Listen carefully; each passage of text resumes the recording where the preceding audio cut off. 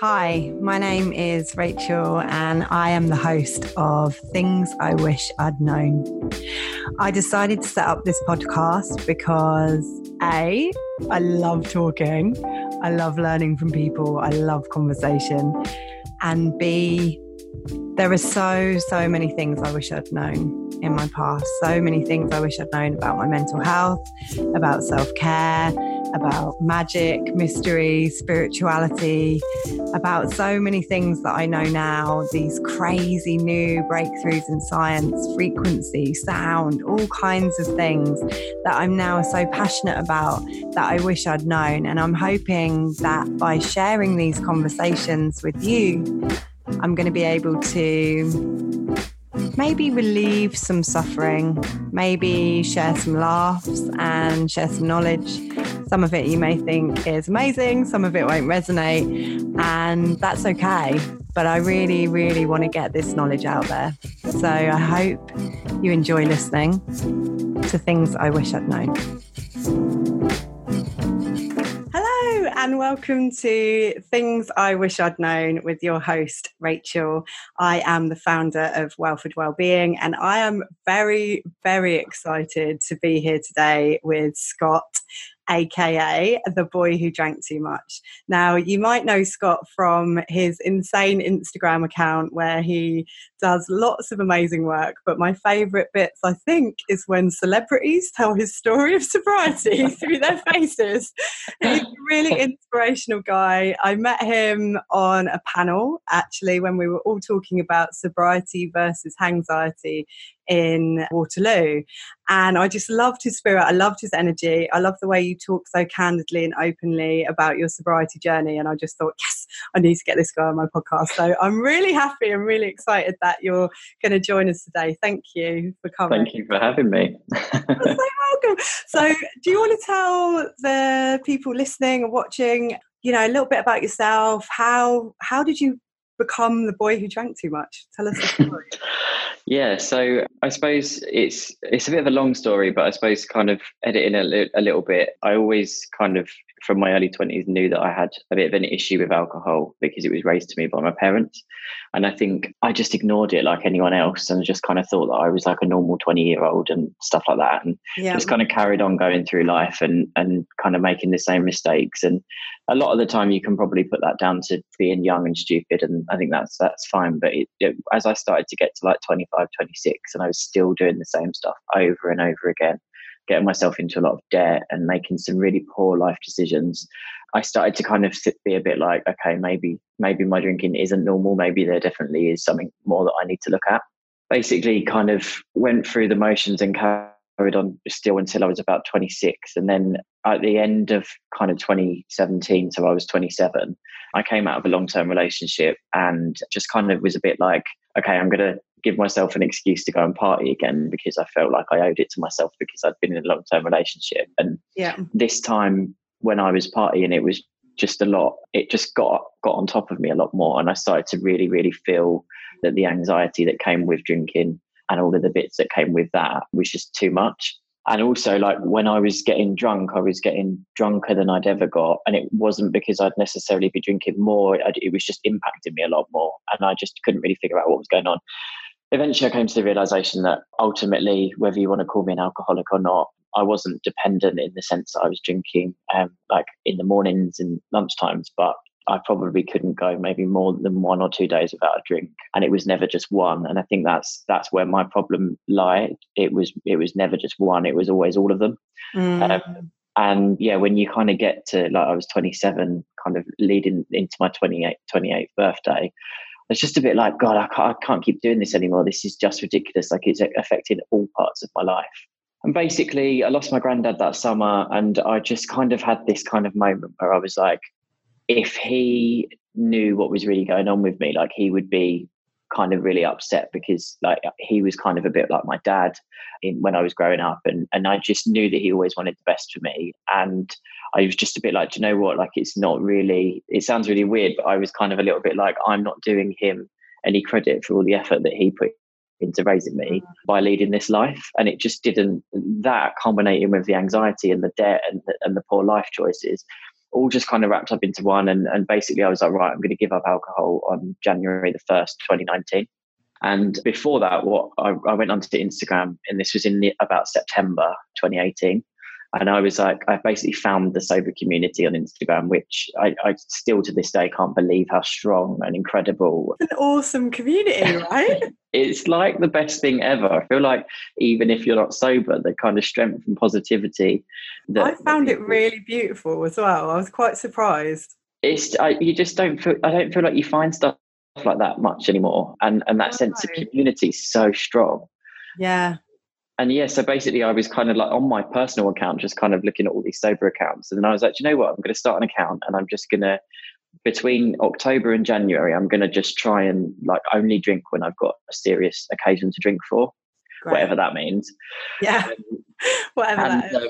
Yeah, exactly. And so the ones where it's really socially unacceptable not to drink. Exactly. I'm so pressured to drink that I better just do it to keep everyone else happy. Yeah, exactly. It would never be about me, of course. So yeah, I basically this is the really weird story. I don't think I've ever told this before publicly, but basically I thought The Boy Who Drank Too Much, the name of that account, when I was drunk. when I was drunk, I was like, if I was going to start an account, what would I call it? And all of a sudden that name just came to me. I loved it. When I saw that name, I thought, oh, damn, that's such a good... Because it just does what it says on the tin, right? It definitely does. My only problem is that I'm approaching 30 now, and I'm like, how much longer can I refer to myself as a boy? That's right, forever. Feel like Peter Pan. Yeah, exactly. So yeah, I basically started the account, and it was totally anonymous. There was no photos of me, and it was essentially just me kind of documenting day by day kind of this journey of starting sobriety. But at that point, I was still kind of adamant that I was going to give up officially on the 1st of January. So this was just a bit of a practice run. Yeah. And basically I had like two Thursdays in October, the first 2 Thursdays where I had plans. Outside of that, I was like, right, for October, I'm not going to drink. Basically. Can I ask, is that because it was Sober October, or it was just... No. You just decided because it was that month kind of thing? Yeah, it was just that it all culminated at this point, and I was like, I can't keep doing this anymore. Fine. Yeah, basically the first Thursday of October, I went out and got smashed, regretted it, got up the next day, stopped drinking again. And then I went out on the Thursday after that, and for the first time ever, when I had my first drink, I felt really guilty. I felt like I was really doing myself a disservice. And at that point, I knew that something had changed within me, and I realised that maybe something was sticking here. Like maybe this sobriety thing is actually going to work. And anyway, obviously, I ignored all of that and got absolutely smashed to the point where I was like being sick on the way home and all of that stuff. And then I woke up the next morning, and I swear to God, this is no exaggeration. It was like every hangover I've ever had in my entire life came back for that morning. Oh no. And I'm not joking, I was crippled. Like I couldn't get out of bed. I was like, it was a really, really awful day. But I woke up, and the first thing that I thought was, that's it, I'm done now. I know that I'm now done with alcohol. And from that day onwards, I've never had a drink. And basically, yeah, so The Boy Who Drank Too Much originally just started as me kind of documenting how I was thinking and feeling about sobriety. And then all of a sudden I started to get like messages from people asking for advice, and all of this stuff, and all these people started asking me questions and advice. And I was just a bit like, whoa, okay, this is definitely not just about me anymore. And then I've just had some really amazing opportunities where I've been able to tell my story, like stuff like this, and speaking events. And there's some massively exciting stuff that I'm working on that's kind of only just come out this week. And yeah, it's just mad, really. I still can't quite believe that it's all happening, and it's all just because I've stopped drinking. Like it still baffles me. Well, I think people need that inspiration, right? Like one of the reasons I wanted to do the podcast and, copy it onto YouTube and everything else was because when I was in bed with depression, and I wasn't even considering sobriety then. I mean, I was sober, but that was because I saw alcohol was a depressant. So it seemed crazy to drink something that was a depressant whilst I was depressed. But I was never thinking about being sober. I just thought, I won't drink for a bit until I get better, and then I'll go back to drinking. Yeah.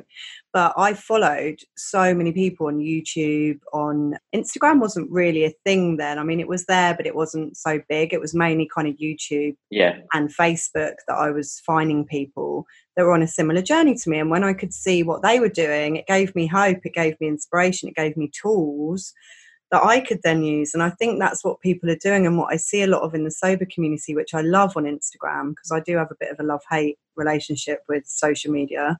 Everybody in the sober community seems to just be so helpful and friendly and positive. Like, there really doesn't seem to be, and maybe there is a dark side to it that I haven't seen or something like that, but genuinely, out of all of the communities I've seen there, I've been really blown away by just how accepting, helpful, friendly people are, you know? And I think that's what you're providing for people as well, is just like this beacon of hope, if you like, of like, look, I'm doing it, you can do it as well.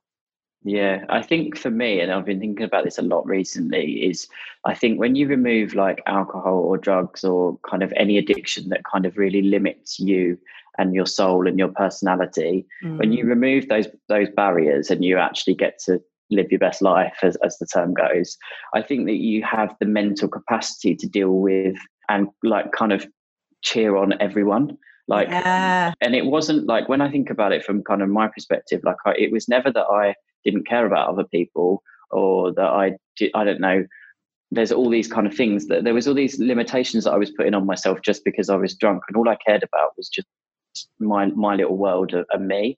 And since I've removed those obstacles, being alcohol, my mental capacity and my compassion levels are like, it's ridiculous. Like the amount of kind of bettering for myself that I want to do, but also like how much help I want to give other people, because I'm not constrained by like the barriers that I put in front of myself anymore. And for me, life is now limitless. Whereas before, it was just a case of, oh, what nice bar or restaurant can I go to that I can get the best bottle of wine or whatever. And that was all I ever cared about. And now that that's gone, there's just so much more to it for me.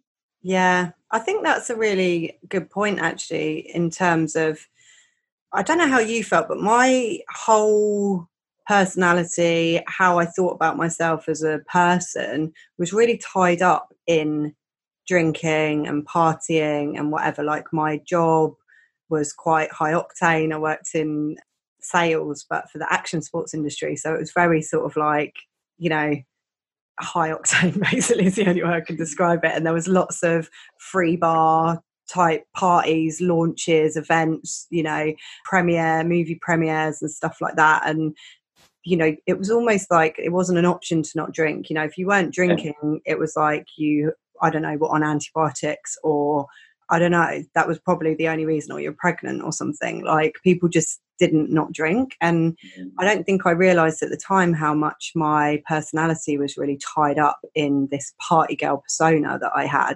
So how did you find that, in terms of, it sounds like, you know, from what I know as well from chatting to you off this podcast, your life was very much ingrained as well, right? In terms of your work, your social life, everything was very much ingrained around this kind of like party boy lifestyle. How did you're saying that it opened up your world when you gave up drinking, but was that quite obvious and easy at the beginning, or is that something that you've learned over time? I think so. The first thing I think is that, like, I've always, and I still am like this, is that I've always had a really, really close set of friends. They're all individual friends that kind of don't relate to each other in any way. But I have like a really small amount of people that I care for a lot, as opposed to loads of people that I don't care anything about. And I've always had that.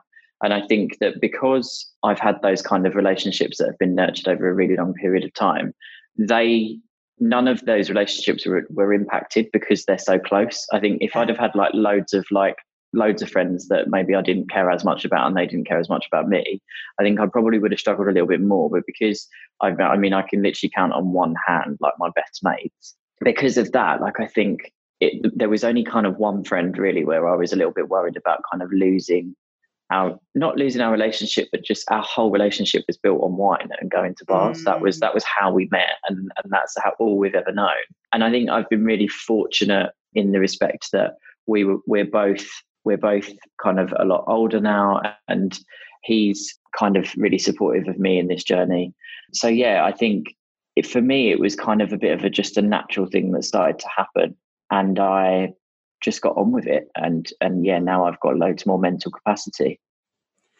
I know, like, I heard the other day someone talking about like coming out as sober, And Yeah. I'm not like trying to compare, obviously, coming out with your sexuality with coming out with sobriety, because, well, I've got no reference point for it because I'm straight for a start. But like, I kind of felt a bit like that. Like, it was quite nerve wracking to actually come out and say, like, oh no, I don't drink now, or actually, no, no, thank you, or whatever. Like, because I was usually the one that's like, way shots, or like getting the rounds in. Do you know what I mean? First, and then suddenly it's like, oh no, thank you, I'll just have a soda water.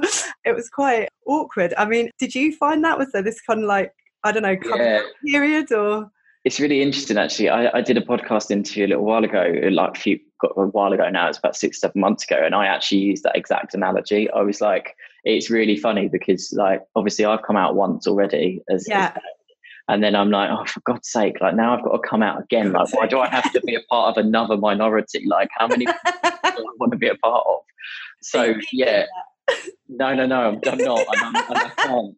I literally can't, because I will like narrow the scope of my life to the point where I'm just not relevant to anyone. Yeah, it was like that.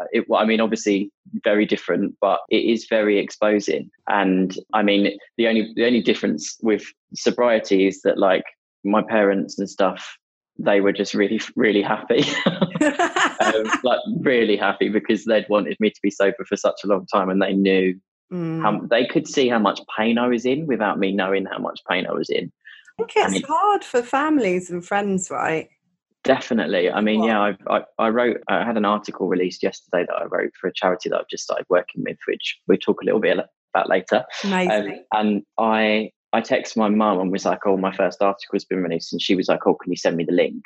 And I was like, I can send you the link, but there's a couple of lines in the article that I don't know if you're going to be happy about. And it was nothing to do with her. It was just to do with kind of my life choices around who I would wake up next to when I'd had a drink. And obviously those aren't really conversations that you have with your parents. Like, no.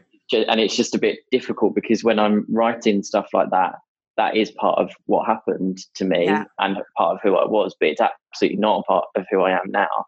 And it's almost like there's two different people, and I feel like I've kind of got a bit of a do-over, and this is my life now, and I can look back at it and be like, yeah, that happened, but it wasn't the real me. Like, the real me is who's sat here today. The person that I was that did all that stuff was deeply unhappy and in a lot of pain, but he didn't know that he was in that much pain, and he was self-medicating with alcohol.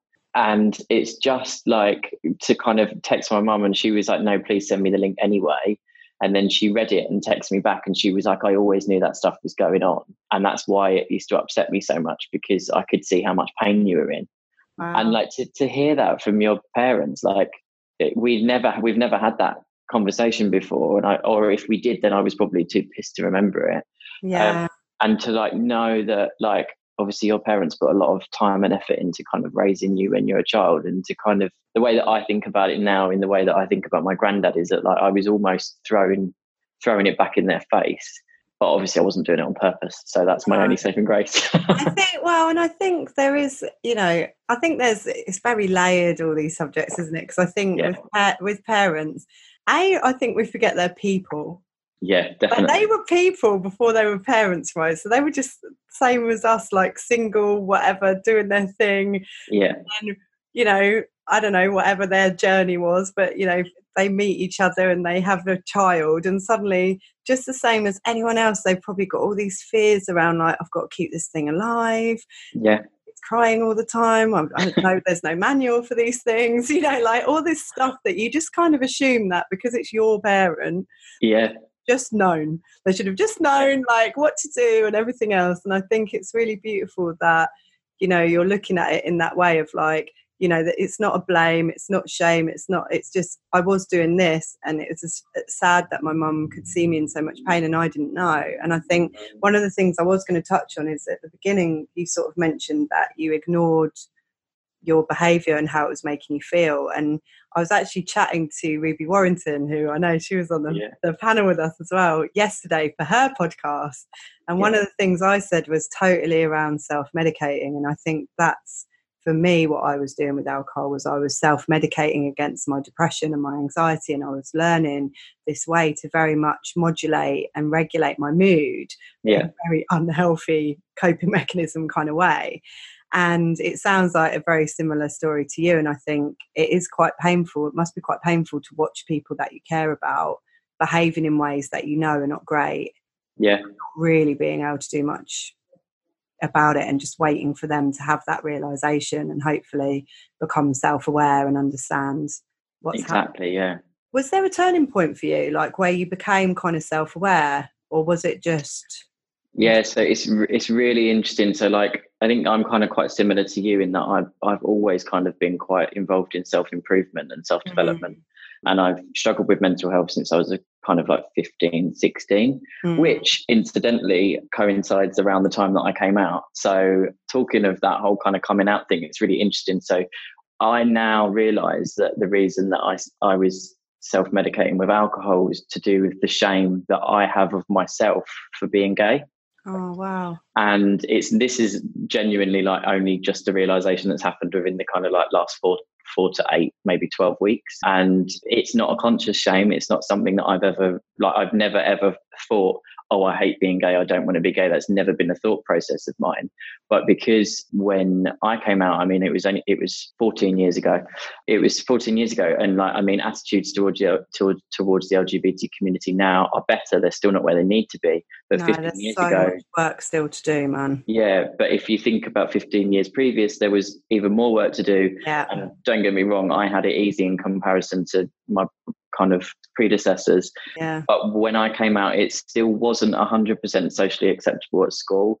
And when you realize that you're gay in a heteronormative world and you can't conform or have validation of your relationships in your adolescence the same way that heterosexual people can, it basically makes you kind of put this shame on yourself without realizing that you're doing it. And essentially you are ashamed of being gay, just not consciously. Yeah. It's that whole societal level stuff, right? Yeah. And I think this is when people talk about white privilege and everyone gets really offended. And it's like, well, yeah, you might not consciously be racist. You know, like I'm just starting to learn about all this stuff now. And it's like, wow, yeah, I'm not consciously, actively, you know, racist or anything like that. But I've definitely benefited from a racist societal structure. And I think, you know, there's probably shame built into that, the same way that there's shame built into, you know, depending on culturally where you grew up and things like that. And I think that also comes into drinking.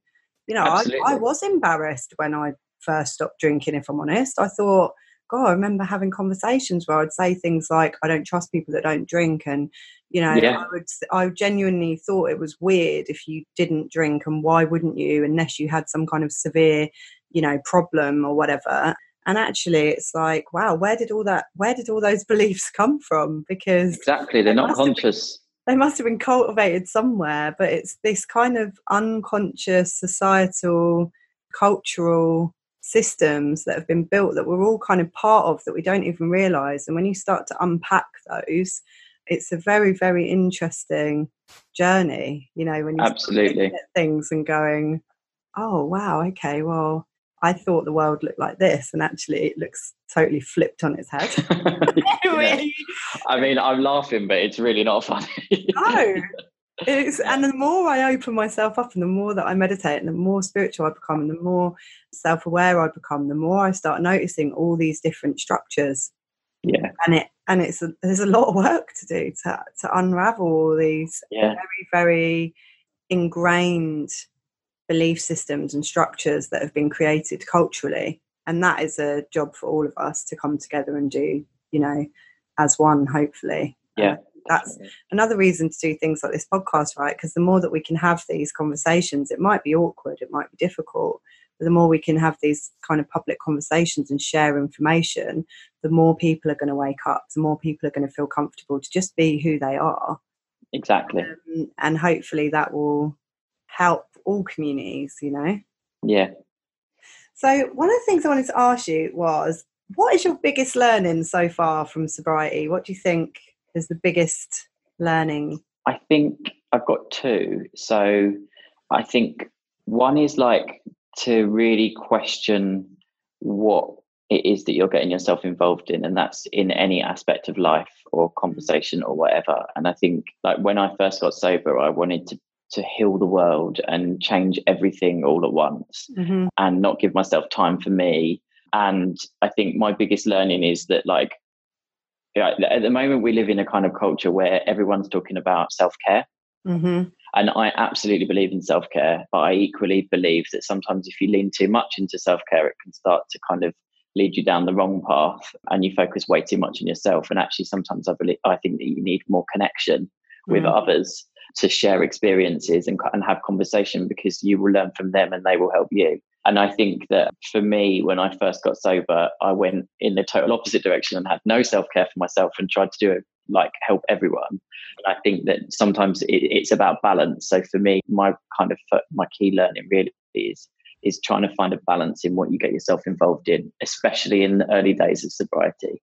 Yeah. But my main learning is that I just can't believe that to remove alcohol from my life. I mean, I'm fortunate enough in the respect that I wasn't alcohol dependent, and I have absolutely exposed myself to people that are in that situation. And I've been to AA meetings and stuff to make sure that when I talk about this stuff, I'm knowledgeable.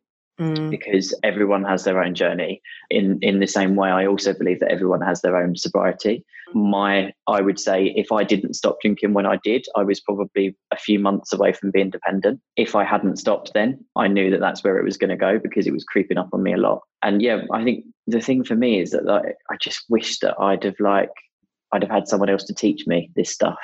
And my biggest learning really is to, like, just go out there and find all the information that you need about any subject that you want, and expose yourself to it, as uncomfortable as it may be, and just see where it takes you. Yeah, I totally agree. And I like what you say about exposing yourself to the different elements of it as well, because I think for me, my sobriety journey has been relatively easy. I've got to be honest. Like, you know, when I stopped drinking, I felt really good. Then I went back to drinking. My mental health dipped. I felt really, really, really shit. And it wasn't so much hangovers. It was more the anxiety and the mental health stuff that it would just trigger that to be so bad that actually drinking became almost like something I just didn't want to do, because the payoff was so bad that it was like one of those really easy decisions. And I think the more that I built my self-love, the less I wanted to drink, because the more I loved myself, the less I wanted to do things that made me feel like Definitely. shit. I think I have to be quite conscious sometimes when I'm chatting to people about, you know, oh yeah, just like go sober, that it's not that easy. No.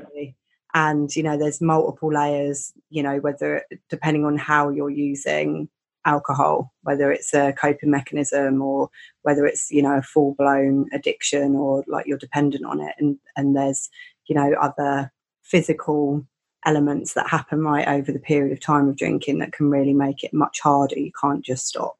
You know, yeah, exactly. Yeah. Lots of other things. So I think it's important as well to note that, like you said, everyone's on their own journey.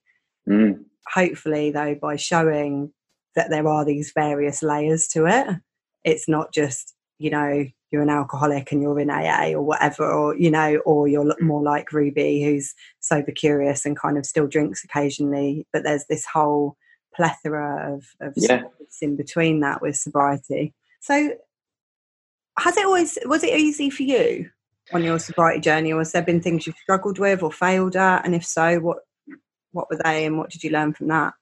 I think someone DM'd me the other day actually asking for some advice. And I think I've been really fortunate in the respect that because alcohol had permeated like every part of my life, and I was physically seeing the downsides.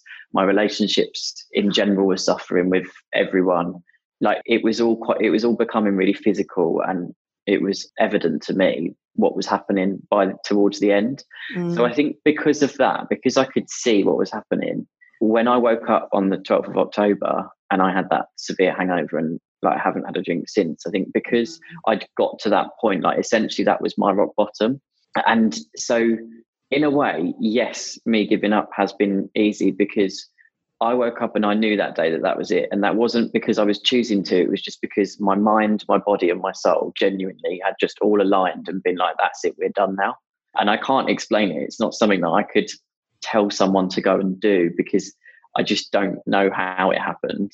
But I just think that when you're mentally in a lot of pain and you're physically in a lot of pain and your body's not healthy anymore, I believe that at some point my mind and my body decided to coordinate properly. And then my spiritual sense has kind of been a bit like, yeah, also you're not being true to yourself here. And because of that, it all just kind of, a big bang happened, and I was sober. And like genuinely, there's maybe been once or twice in the whole, I mean, it's 10.5 months now that I've kind of looked at a drink and gone, oh, that would be nice. And the only bits that I've found weird is when I'm in a social setting and people are drinking and they feel the need to continuously ask me why I'm not drinking, especially in the early days when you're not confident in your sobriety. And I don't mean confident in the sense that I wanted to go back to drinking. It's just that you're learning everything again. When you get sober as an adult, you're literally learning how to be an adult right from the beginning again. Because if you think about when you hit 18, from that point on, you celebrated and commiserated everything with alcohol. So what do you do when you take that out? You have to feel it all. And to be in a nightclub for the first time with work colleagues when you're stone cold sober is scary. I'm not going to lie. It is really scary. And to go through that and not have anything to block it is quite a lot. So that's what I found hard. I found the emotional change and the overwhelming emotions, be that good or bad, that came with sobriety. But in a sense of, did I find it difficult to stop drinking? No, because I feel like my body and my soul met in the middle and were like, you need to stop, and that's it, done. Yeah. Oh, that's awesome. I thank you for just being so honest, really. I think it is so powerful. And I had a very similar experience, and a lot of people that I know that have got sober have all said that. I don't know if it's the same for you, but it must have been around 4 months sober, all my emotions. It was like every single emotion I'd ever felt because I started drinking really young, like very young. And so when I was in therapy and I said to her, and she said, well, when you stop drinking and your liver starts detoxing and everything else, essentially you go back to the age that you were. Yeah. I felt like I was about 13. I was like, oh my God, I'm so like such a teenager. What the hell's going on? And it was like all these emotions coming to the surface, and what I'd usually done to block them out and drink them down just wasn't available to me because I'd decided not to do that anymore. And it was like learning new ways to cope. And Exactly. I think also giving people, I don't think we've spoke about this on the podcast yet, so hopefully not. Anyway, but giving people time to mourn and giving yourself time to mourn your old self. And it sounds crazy, but it's like a part of you has literally died.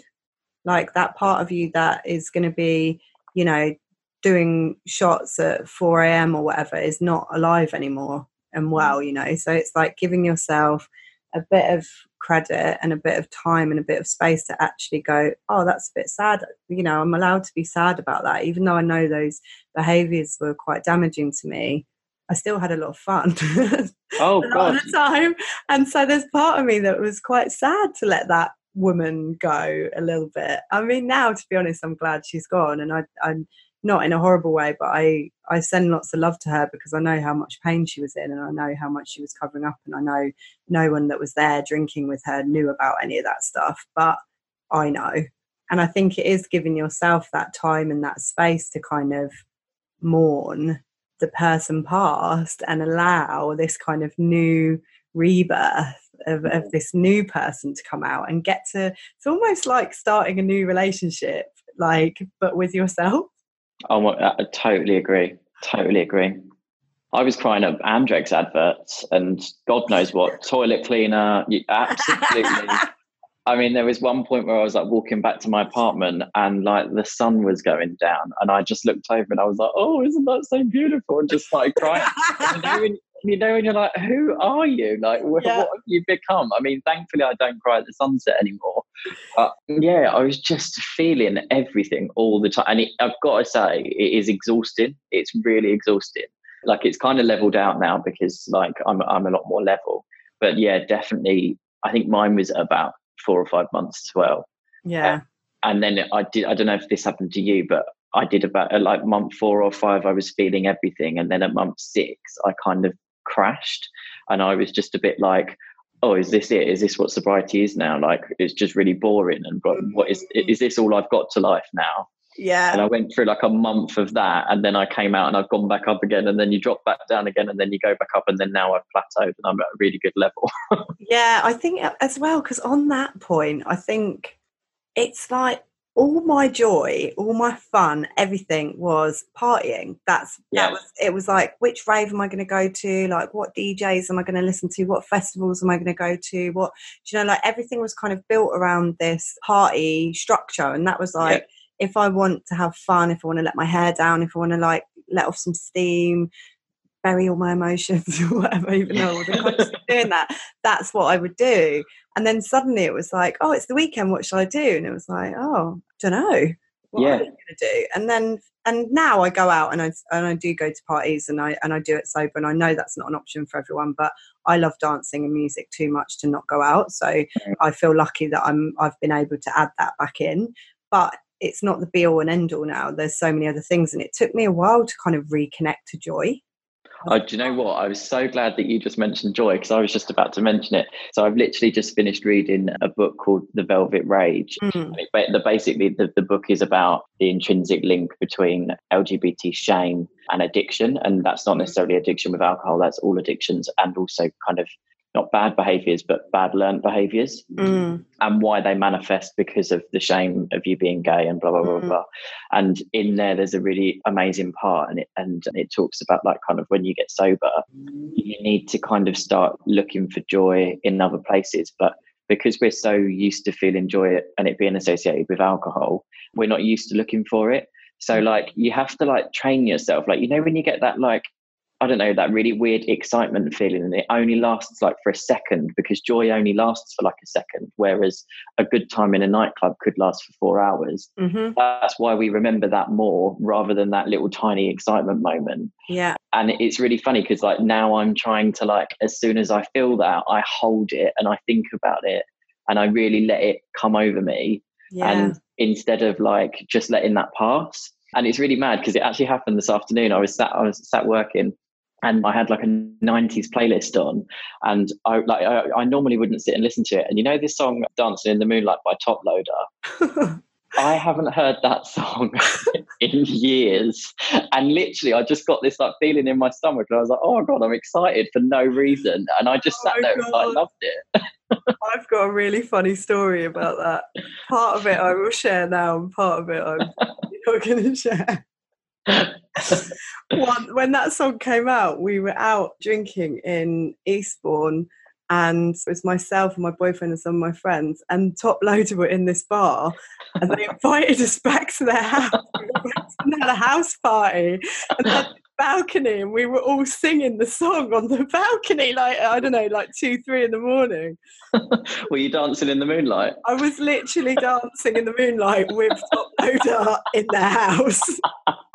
If nothing else, this podcast was worth that moment. I mean, I've literally, what I'm realising is I've apparently got a story for everything. So I guess I'm looking at time again. I don't know why I tried to limit myself with this podcast, because I know that I'm just so chatty. But what is one thing that you wish you'd known about sobriety before you started your journey that you now know? How amazing it is, and how amazing people are, and how amazing the world is. Because like I said earlier, like my world was just so small when I was drinking, and all I cared about was me, or what restaurant I was going to, or what bar I was going to, or how good my life looked on Instagram as opposed to in reality. And my mind is just so much like more capable of more love and more compassion. And I'm sounding like really like happy clappy, but like there's no other way to say it. Like there's no way to say this stuff without sounding cheesy. But yeah, for me, it's like, it is honestly the greatest gift that I've ever, I was going to say given, but I've given it to myself in a sense.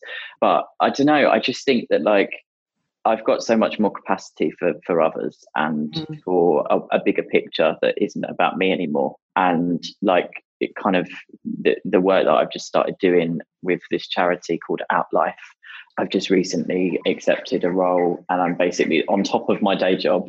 I'm now doing an unpaid role for this charity where I'm going to be writing about alcohol and mental health for their LGBT website, and just stuff like that. Like, I mean, I would never in a million years have had the capacity, the time. I would have said I didn't have the time, and I just would have been hungover or too tired or not put enough effort into it and not given it everything that I want to and that it deserves. I'm so excited by this because now that I understand where my drinking problems came from in the shame of being LGBT, I want to make sure that other people don't feel like that, or if they do feel like it, that they find it and acknowledge it earlier and treat it sooner.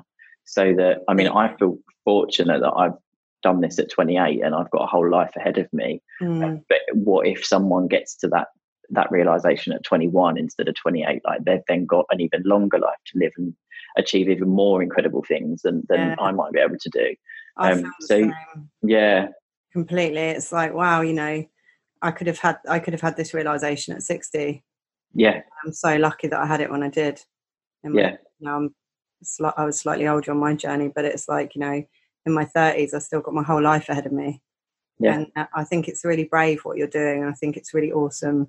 I can't wait to see more of this work that you're doing with the charity. So let us know. And obviously any links or anything, they'll all be in underneath. So if you want to find out more about what Scott is doing with this charity and read some of his articles and everything, I'll make sure that all the links are included. Yeah. So to wrap it up, which is a shame because I could talk to you all day. Is there anything else you wish that I'd asked you, or anything you want to add? Do you know what? Yeah, I did make notes before just to make sure that I covered everything that I wanted to say. So kind of just going back to the biggest learning thing was just around this exercise that I learned years ago. And I, for the life of me, cannot remember where, but essentially it's what you do is you write down, you think about the fact that if you were going to have a child, what 5 core values you would want that child to have.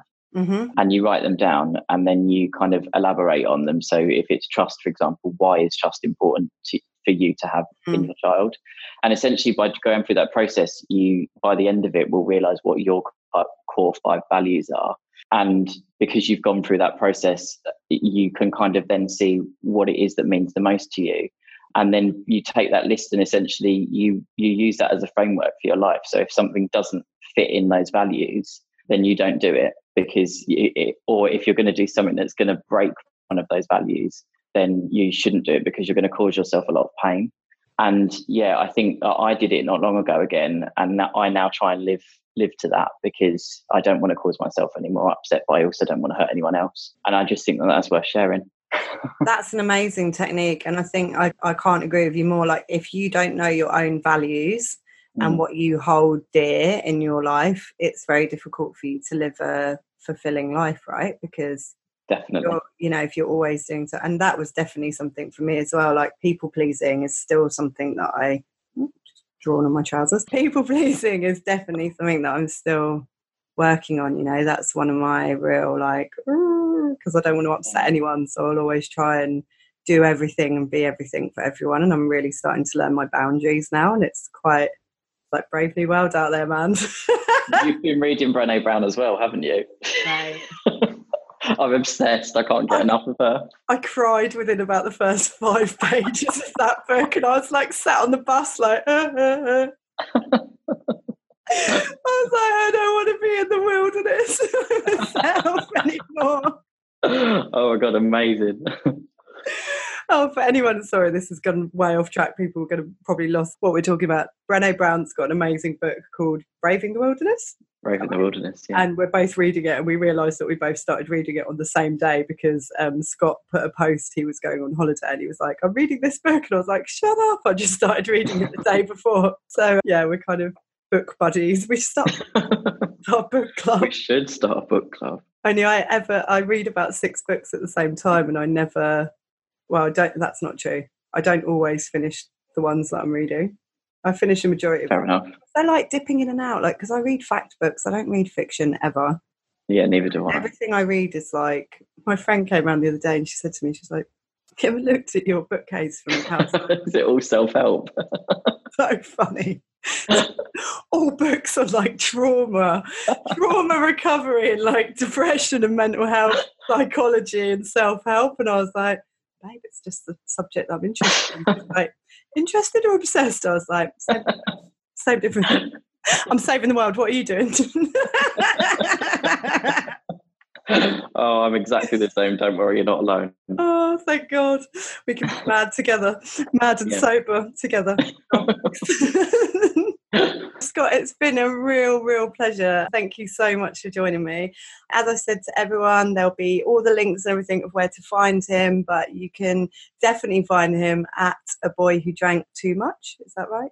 At The Boy Who Drank Too on Instagram. If you search The Boy Who Drank Too Much, it comes up on Instagram, and do follow him because he's hilarious and makes some really good points. And I always feel like inspired by, well, you, Millie, who's also been on the podcast, depending what the order is, or is coming on the podcast, depending on what the release order is. Preview. You know, I always feel really inspired when I see both of your stuff. So yeah, go follow Scott and support him, and go check out that charity as well. And what's the charity called? LGBT Outlife. LGBT Outlife. And yeah, catch us on the podcast again next week, and remember to like, share, comment and all that jazz, and we'll see you soon. Thanks very much for listening. Things I Wish I'd Known is brought to you by Welford Wellbeing. Check out my website at www.welfordwellbeing.com.